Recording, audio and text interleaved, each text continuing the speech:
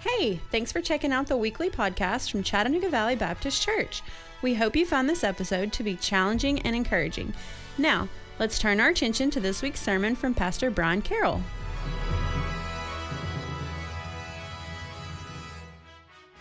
This morning we are going to conclude our One Another series, and I want to turn our attention to a couple of these passages that are intended to challenge us, particularly as we consider the idea of the end. Not the end as Hollywood would have us consider, but the end as God would have us consider. We, as followers of the Lord Jesus Christ, understand something very important, that history is counting down. History is counting down. Now, we don't know how much time is on the clock. We don't know how much time we have left, but we do know that the clock is ticking down. Our calendars count up, don't they? This is the year 2022 AD, Anno Domini, in the year of our Lord. That's how our calendars count up. Next year is going to be 2023. The next year is going to be 2024. We know how it works, and it's going to keep going until we're no longer counting. But that's not the way that history actually works, because history is working towards a final reckoning. When the Lord Jesus Christ shall return, we shall behold him, and there'll come a day where our calendars will no longer be relevant. Isn't that something? So much of what we do today, we live and breathe and die by the calendar. All of my educators in the room today know that the calendar has counted to a point to where tomorrow they all get to show back up in the classroom, at least here in Walker County. The calendar is telling them that. They know that in a few days, kids are going to show up in their classroom because the school published a calendar that gave them that information. But there is coming a day, ladies and gentlemen, when the calendar is no longer relevant. Now, we don't know the hour, we don't know the day, we don't know the time, but we can observe the seasons. The Lord has given us plenty of information in His Word to be able to at least understand the times. And if you are paying attention, you probably find yourself, like me, wondering more and more if today could be the day. And at the very least, you probably find yourself looking at the world today and likely praying with the Apostle John at the end of the book of Revelation, "Even so, come Lord Jesus."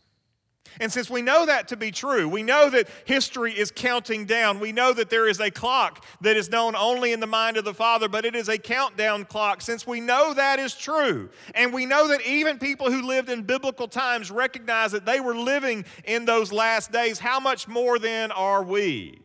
And how should the tenor of our relationships be defined based on our understanding of the times in which we live? This morning, I want us to start in Hebrews chapter 10, the same passage I shared with the kids just a few moments ago. We will begin here in Hebrews chapter 10, starting in verse 23. If you're able, I would invite you to stand with me as we read these words. They'll be on the screen behind me from Hebrews chapter 10, beginning in verse 23. "Let us hold fast the confession of our hope without wavering, for he who promised is faithful. And let us consider how to stir up one another to love and good works, not neglecting to meet together, as is the habit of some, but encouraging one another. And all the more as you see the day drawing near." Father, I thank you for your word. I thank you for the challenge of Scripture. I thank you for the call upon us to encourage one another. I pray, Father, that we might be faithful to do so as we live in interesting times. God, we know that the day we live in today is closer than ever before. And so may that color our relationships. May that define our mission field. May that draw us into a deeper relationship with you. It's in Jesus' name we pray. Amen. Thank you. You can be seated. I know that these verses in Hebrews chapter 10 are verses that are used by people like me to convince people like you that you shouldn't skip church. I had a mentor one time who looked at a church and said, "You guys are far better Christians than I am." And everybody said, "Well, you're the preacher. How in the world are we better Christians than you are?" And he actually said, "You guys are here voluntarily. I'm paid to be here." And so we understand that. You guys are here voluntarily. In fact, some of you even paid to be here today. But we understand that we use these verses to beat people over the head and say, you need to come to church, you need to come to church, you need to come to church. And hear me correctly. That is not an improper application of the text that I've just read. But we find that as we dig into it a little bit more this morning, that this is more than just a Bible-thumping effort to say, you need to be in the church. You need to be in worship. It's more than just that. This passage cuts deeper than just the surface level issue of whether you attend on Sundays or not. So this morning I want us to dig in just a little bit deeper because church attendance is actually sandwiched between two of our commands here. These one another commands that we've been considering this entire month of July. And really this entire passage is governed by the last phrase there in chapter 10 that I read. All the more as you see the day drawing near. In other words, what the writer of Hebrews here is saying is that as the timeline of history counts down, these characteristics that we are talking about should become more evident within the church of the Lord Jesus Christ because it is an inevitable. We understand that it is an inevitable fact of human history that it is coming to a close, that we are on a timeline that is drawing to an end. And as we get closer, these characteristics that are mentioned here should become even more evident within the church of the Lord Jesus Christ. So this morning our passage begins by asking us to look into a mirror before we begin to look into a window. And so here we go. As our awareness of the day of the Lord, the coming of the Lord Jesus Christ, as our awareness of the day grows, our lives should be showing more fruit, not less fruit. Consider what's meant by that statement there in verse 23. The writer of Hebrews says, let us hold fast the confession of our hope without wavering. This is asking us to look into a mirror and look deeply into our hearts to define our spiritual devotion and commitment to the Lord Jesus Christ. And the expectation is that it should remain steadfast. You don't need much encouragement to go the other direction today, do you? You don't need a whole lot of people coming alongside of you saying, you know what, you don't have to go to church. You don't have to read your Bible. You don't have to do all that Christian thing. You don't need much encouragement to go the other way.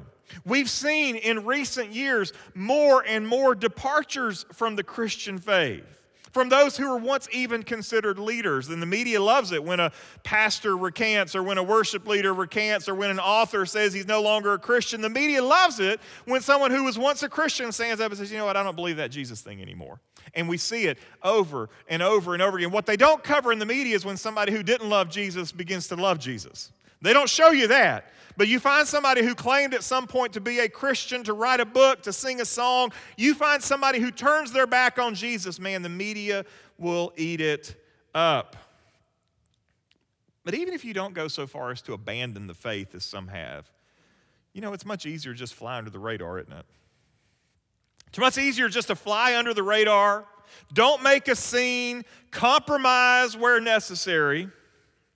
But that's really what's expected of us, right? As we leave our churches and we go into our places of employment, we go into the places of the secular world, you can be a Christian, just don't mention it. You can go to church, just don't invite me. You can read your Bible, just don't let me see you do it. You can pray, just don't let me know that that's what you're doing. And that's how the world celebrates our Christian faith, is you can be a Christian, but just don't let us know about it. Don't be public about it. Don't be proud of it. Just be a Christian and fly under the radar.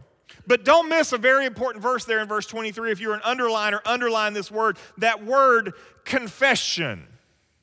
Now again, we hear that word and we think this is where you go to the Catholic priest and tell him all your secrets. And, you know, he speaks through that little window and says, you know, go say your Hail Marys and everything's fine, right? That's what we hear about when we hear the word confession, but that's not what this word actually is. There's a reason that some translations render this word as the word profession rather than confession. Because confession is not privately held belief. Confession is not a Sunday-only experience. Confession is the outward, consistent acknowledgement of one's convictions and beliefs. This afternoon, we got several young people who are going to be baptized in the lake. This is not just a dip in the lake. We're going to have a good time. We're going to laugh and we're going to cry and we're going to celebrate and we are going to rejoice. But it's more than just a dip in the lake. It is a public confession of faith in the Lord Jesus Christ. To use that language, it is a very public confession of their hope. Why would you dare get baptized? Because I'm publicly confessing my hope in Jesus. Everyone who sees it says, that's such a strange thing to do. No, it is a public confession of one's hope in the Lord Jesus Christ. But here's the thing, the writer of Hebrews is saying is that as we grow in the Lord, our confession of the Lord Jesus Christ cannot waver. Even under the intense pressure from the outside to cool that confession down just a little. Again, be a Christian, just not bold about it. Be a Christian, just don't advertise it. Cool it down just a little bit. But this is true for us, particularly as we see the day drawing nearer. Remember, our lives are counting down, not up. We are working towards a conclusion. We are not just adding to a story. There is an end in sight that is known in the mind of God. And as we work towards that end, our confession should become bolder and more obvious and more evident because the fruit in our life should be clear. But how's this possible? How can we stand under the scrutiny of a disbelieving society? How can these students possibly stand when they go off to college and they face those who are diametrically opposed to their confession? How can you stand when your HR department is asking you to disregard or mask your Christian convictions? Well, the first answer is provided for us right there in verse 23. He is faithful. What does that mean? He is faithful. I'll tell you what it means. It means that he's not a moving target, okay? It means that he's not hard to find. He's not hard to locate. His expectations are not difficult to discern. We so frequently stress about the handful of things that are unclear in the Bible. But the reality is this. A majority of the things we encounter on a daily basis when it comes to trying to discern what God's will is for us, what God would have us to do, what Jesus' expectations are, the majority of the things we encounter are not difficult at all to figure out. The expectation isn't hard. It's the execution that may be difficult. If your life is currently in upheaval, you need to understand something. Jesus hasn't moved. If your life is in transition and you don't know which way is up, you need to understand something, that Jesus is exactly where you left him. He didn't go hide from you. He's not playing hard to get. He is exactly where you left him if you will look in that place. He has been faithful to you even when you haven't been faithful to him. He has kept his word to you even when you haven't kept your word to him. He has loved you even when your love for him has been fleeting. That's not all. In his wisdom, God has given us this great community to do this with, that we call the church. And the writer of Hebrews goes on here to remind us that our churches should be places that are provoking spiritual maturity. It's really a profound statement that we read in verse 24. Let us consider how to stir up one another to love and good works. We have an obligation to one another to provoke a particular kind of tenor within the church of the Lord Jesus Christ. We have a responsibility to one another to cultivate this demeanor within the body of Christ. And it's important for us to understand something about the word choice here. When the writer of Hebrews says that we are to stir up, this is not a gentle word. This is not like you're at the stove and you're making a dish and you're just stirring the pot, to make sure it cooks correctly. That's not what this word means. In fact, this word stir up, the context of where the word shows up determines whether it is a positive word or an ugly word. Not a swear word, but does it have positive connotations or does it have negative connotations? If you went out there and there's a big old wasp nest hanging from the eave of your house, and you went up with a broom handle and you went up there and you whacked it, you were stirring something up, right? You stirred it up. And if you were too close, you would say that was a very negative situation. In the Bible, it shows up like that. Sometimes it's used in a negative sense, but the writer of Hebrews here is using it as an encouraging word. In the context of Hebrews chapter 10, it carries with it almost the sense of coaching. You guys have ever played sports before, you know what coaching is like. In just a few weeks, our rec field out here is going to be filled with the sound of kids playing ball, and it's going to be filled with the sound of coaches who are coaching. And I've always found church sports to be interesting. Church sports are always interesting because, I'll tell you, I'm an excitable coach. I yell a lot. I do. I mean, not ugly, but I yell. I raise my voice. I mean, it's this preacher in me. I have to raise my voice to get their attention. And I have found that most parents are okay if you're raising your voice on the sidelines. Because I've looked around and I found that a lot of parents are doing what? Raising their voice on the sidelines. They're yelling at their kids too. My favorite is when the parent is telling the kid something different that the coach is telling them. And then I don't want to just yell at the kid, I want to yell at the parent too. Come to a game on Saturday morning and you're going to hear me and a lot of other coaches yelling, "Pass the ball! Shoot it! Hurry!" That's what you're going to hear. You know, we don't really do that for Sunday school, do we? If you heard them upstairs in kids' Sunday school, bring your Bibles! Bring a friend! Johnny, you better pray like your life depended on it. It's funny right now, but if you heard it coming through the wall up there, you'd be, what in the world are they doing? The Bible here is teaching us that in the church, this is something that should be being coached. That we should be coaching one another to love and good works. I'm not suggesting for a second that pass that offering plate. That's not what I'm suggesting. But there is a sense of we should be inspiring one another to better things because that's what a coach does. That's what a good coach does. A good coach inspires a young person, a player, to greater things. And they have to use whatever tools work to get through their player's thick skull.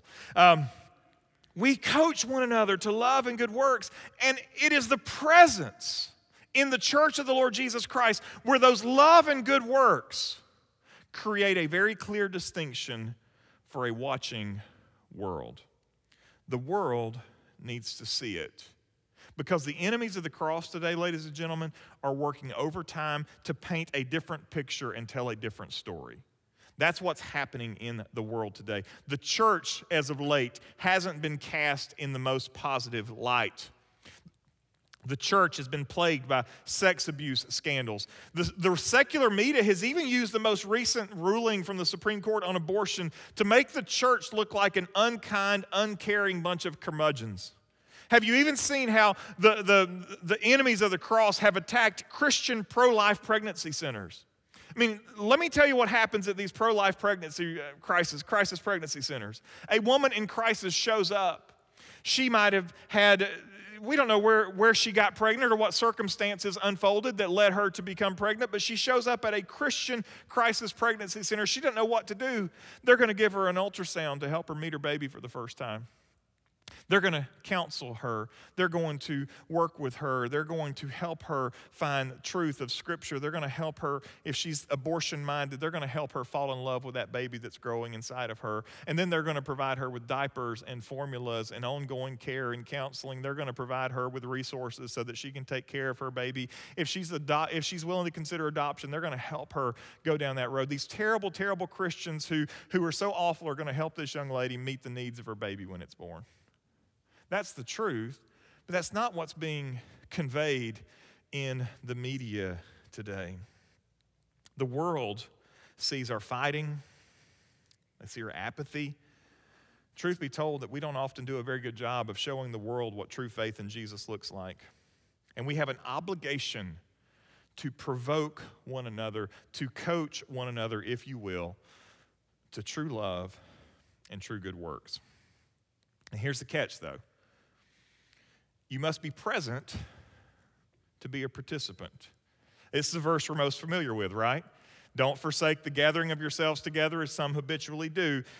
The writer of Hebrews, the church at Hebrews, this church had a problem that was habitual. And sadly, this is a verse that we become very familiar with and we don't pay much attention to it anymore. But the members of this church in question, some of them had dropped out. It's believed that they may have dropped out because of persecution. They fled going to church because they feared the consequences of gathering. Again, I don't want to belabor this point, but I think it's important for us to be very honest here. There are a lot of able-bodied, professing Christians who have ditched the assembly of the saints gathered together. Again, I'm not talking about people who are dealing with health issues. I'm not even dealing with people who have work obligations or anything like that. But the reasons today are as varied as you can imagine. But I think the honest truth is this. Our churches have fewer people in them today than they did in February of 2020. The pandemic, it's COVID. COVID did it. Understand this. The pandemic exacerbated a trend that was already underway. It was already happening.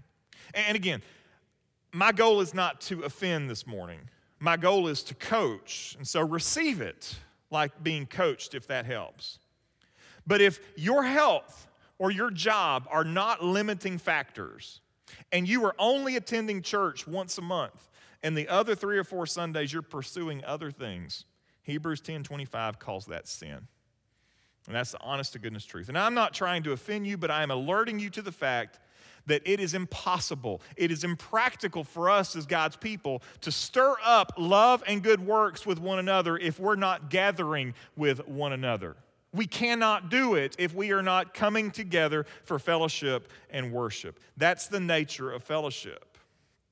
And I just can't help but think, the crazier this world gets, ladies and gentlemen, we're on the crazy train. It's going bonkers. And it's only going to get worse.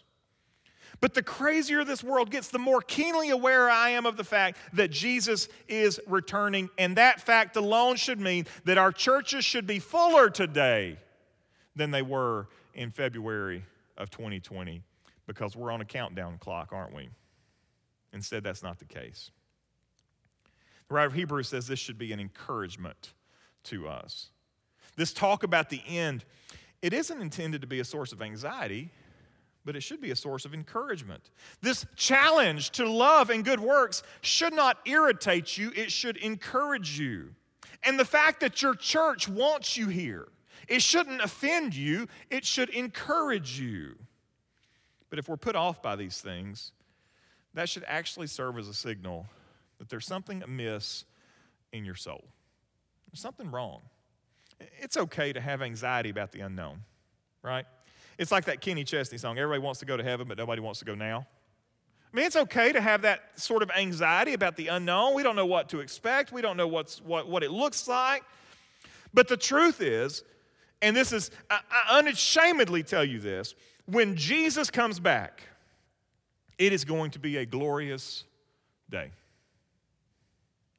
When Jesus comes back, ladies and gentlemen, the promise of no more death, the promise of no more tears, the promise of no more sorrow, the promise of no more pain, man, that is overwhelming. That is almost withering to just stop and consider the magnitude of what that means.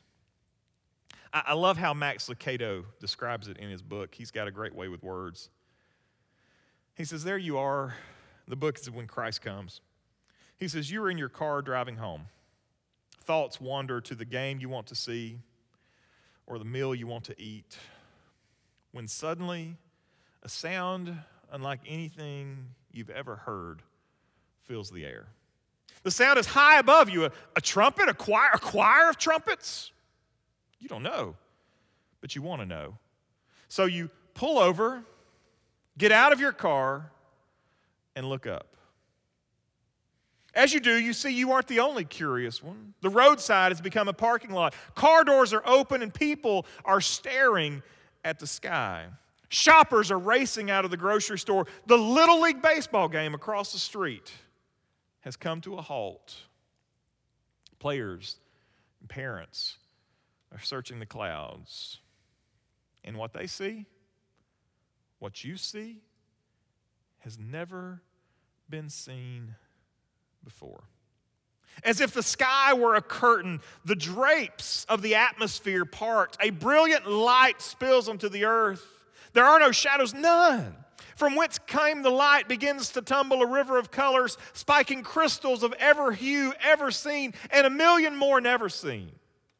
Riding on the flow is an endless fleet of angels. They pass through the curtains, one myriad at a time, until they occupy every square inch of the sky, north, south, east, and west. Thousands of silvery wings rise and fall in unison, and over the sound of the trumpets you can hear the cherubim and the seraphim chanting, "Holy, holy, holy." The final flank of angels is followed by 24 silver-bearded elders and a multitude of souls who join the angels in worship. Presently, the movement stops and the trumpets are silent, leaving only the triumphant triplet, "Holy, holy, holy." Between each word is a pause, with each word a profound reverence. You hear your voice join the chorus. You don't know why you say the words, but you know you must. And suddenly the heavens are quiet. All is quiet. The angels turn. You turn. The entire world turns. And there he is, Jesus. Through waves of light, you see the silhouetted figure of Christ the King. He is atop a great stallion, and the stallion is atop a billowing cloud. He opens his mouth, and you are surrounded by his declaration, "I am the Alpha and the Omega." The angels bow their heads. The elders remove their crowns. And before you is a figure so consuming, you know, instantly you know, nothing else matters. Forget stock markets and school reports, sales meetings and football games. Nothing is newsworthy. All that mattered matters no more, for Christ has come. That is what we have to look forward to. That is the day for which we long, but we must work while we wait. I had a mentor who challenged me one time that we shouldn't be so heavenly minded that we're no earthly good. While we wait for the kingdom, we work for the kingdom. We look to the skies, but we also have to look to the fields. Because while the skies may usher in the kingdom of God, the fields are still ripe for harvest. The skies will one day open up and we shall see Jesus, but while we are waiting for this glorious day, the fields are ripe and they are waiting for laborers, and the church is working daily to stir up, to provoke, to coach love and good works within. I have every confidence that Jesus is coming back. Amen? The Apostle Paul painted the picture so clearly for the church at Thessalonica in 1 Thessalonians chapter 4. He says, "For this we declare to you by a word of the Lord, that we who are alive, who are left until the coming of the Lord, will not precede those who've fallen asleep. For the Lord himself will descend from heaven with the cry of command, with the voice of an archangel, and with the sound of the trumpet of God, and the dead in Christ will rise first. Then we who are alive, who are left, will be caught up together with them in the clouds to meet the Lord in the air. So we will always be with the Lord." And then what does Paul say? "Therefore, encourage one another with these words." Encourage one another. Because true encouragement leads to real action. Paul goes on in chapter 5, he tells the church to be sober, to put on the breastplate of faith and love, and for a helmet, the hope of salvation. For God has not destined us for wrath, but to obtain salvation through our Lord Jesus Christ, who died for us so that whether we are awake or asleep, we might live with him. Therefore, encourage one another and build one another up, just as you're doing. All of this tells us in no uncertain terms that our hearts, men and women, ought to be inclined towards heaven. We're counting down. There's a day coming. If you're in Christ, you have a glorious future promised to you, waiting for you in a time to come. You are guaranteed that. You have been sealed with the promised Holy Spirit. It is as guaranteed as anything you can imagine. It is promised to you. You have a future in heaven that is secured for you, and that is good news. But while our hearts are inclined towards heaven, our hands must be put to the plow here today on earth. And it is within the church of the Lord Jesus Christ that work is provoked, that work is stirred up, that work is coached in the relationships that we have in Christ here. Each and every single one of us, whether we fill the pulpit or the podium in the Sunday school class, whether we work in the nursery, whether we coach a soccer team, whatever it is that we do it with an eye towards heaven and an eye towards the fields for the glory of God without excuse. Would you pray with me, please? Father, I thank you for the wonderful promise of Scripture that we've talked about today. I thank you, God, for the glory that is waiting for us.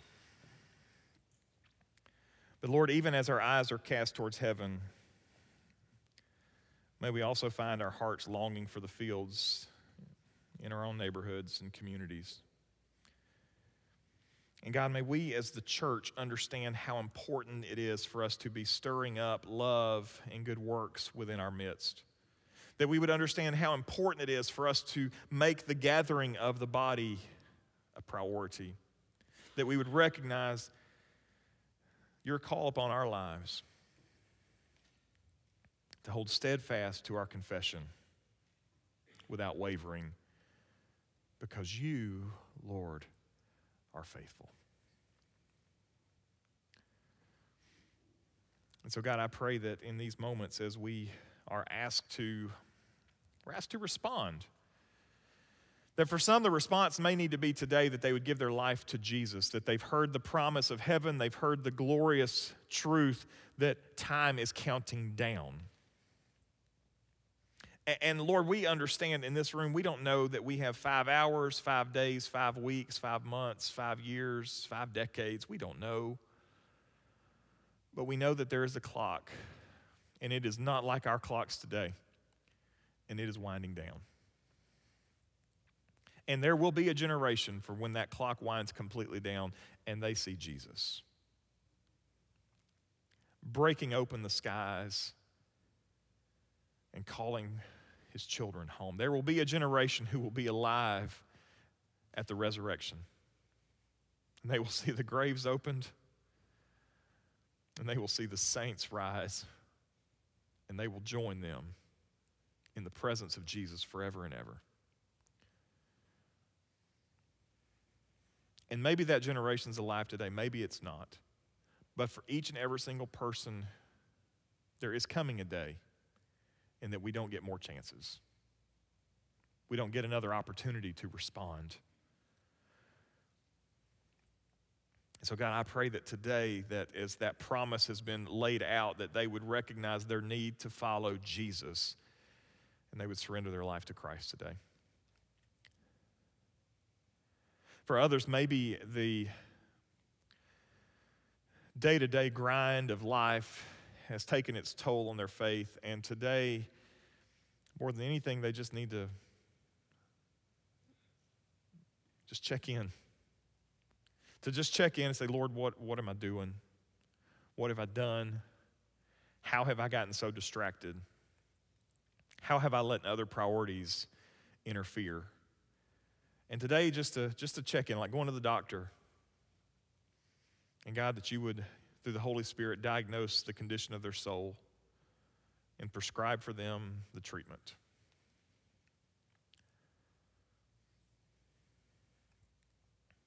And so, Father, may we be a community of people who encourage one another, and that our encouragement might grow more intense as that clock continues to count down.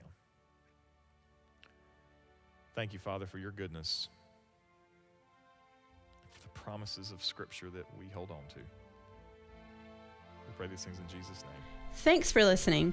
If you would like more information about Chattanooga Valley Baptist, check us out on the web at cvbchurch.org. If you would like to join in person, we worship every Sunday morning at 10:45. We're just minutes from downtown Chattanooga. We hope to see you soon.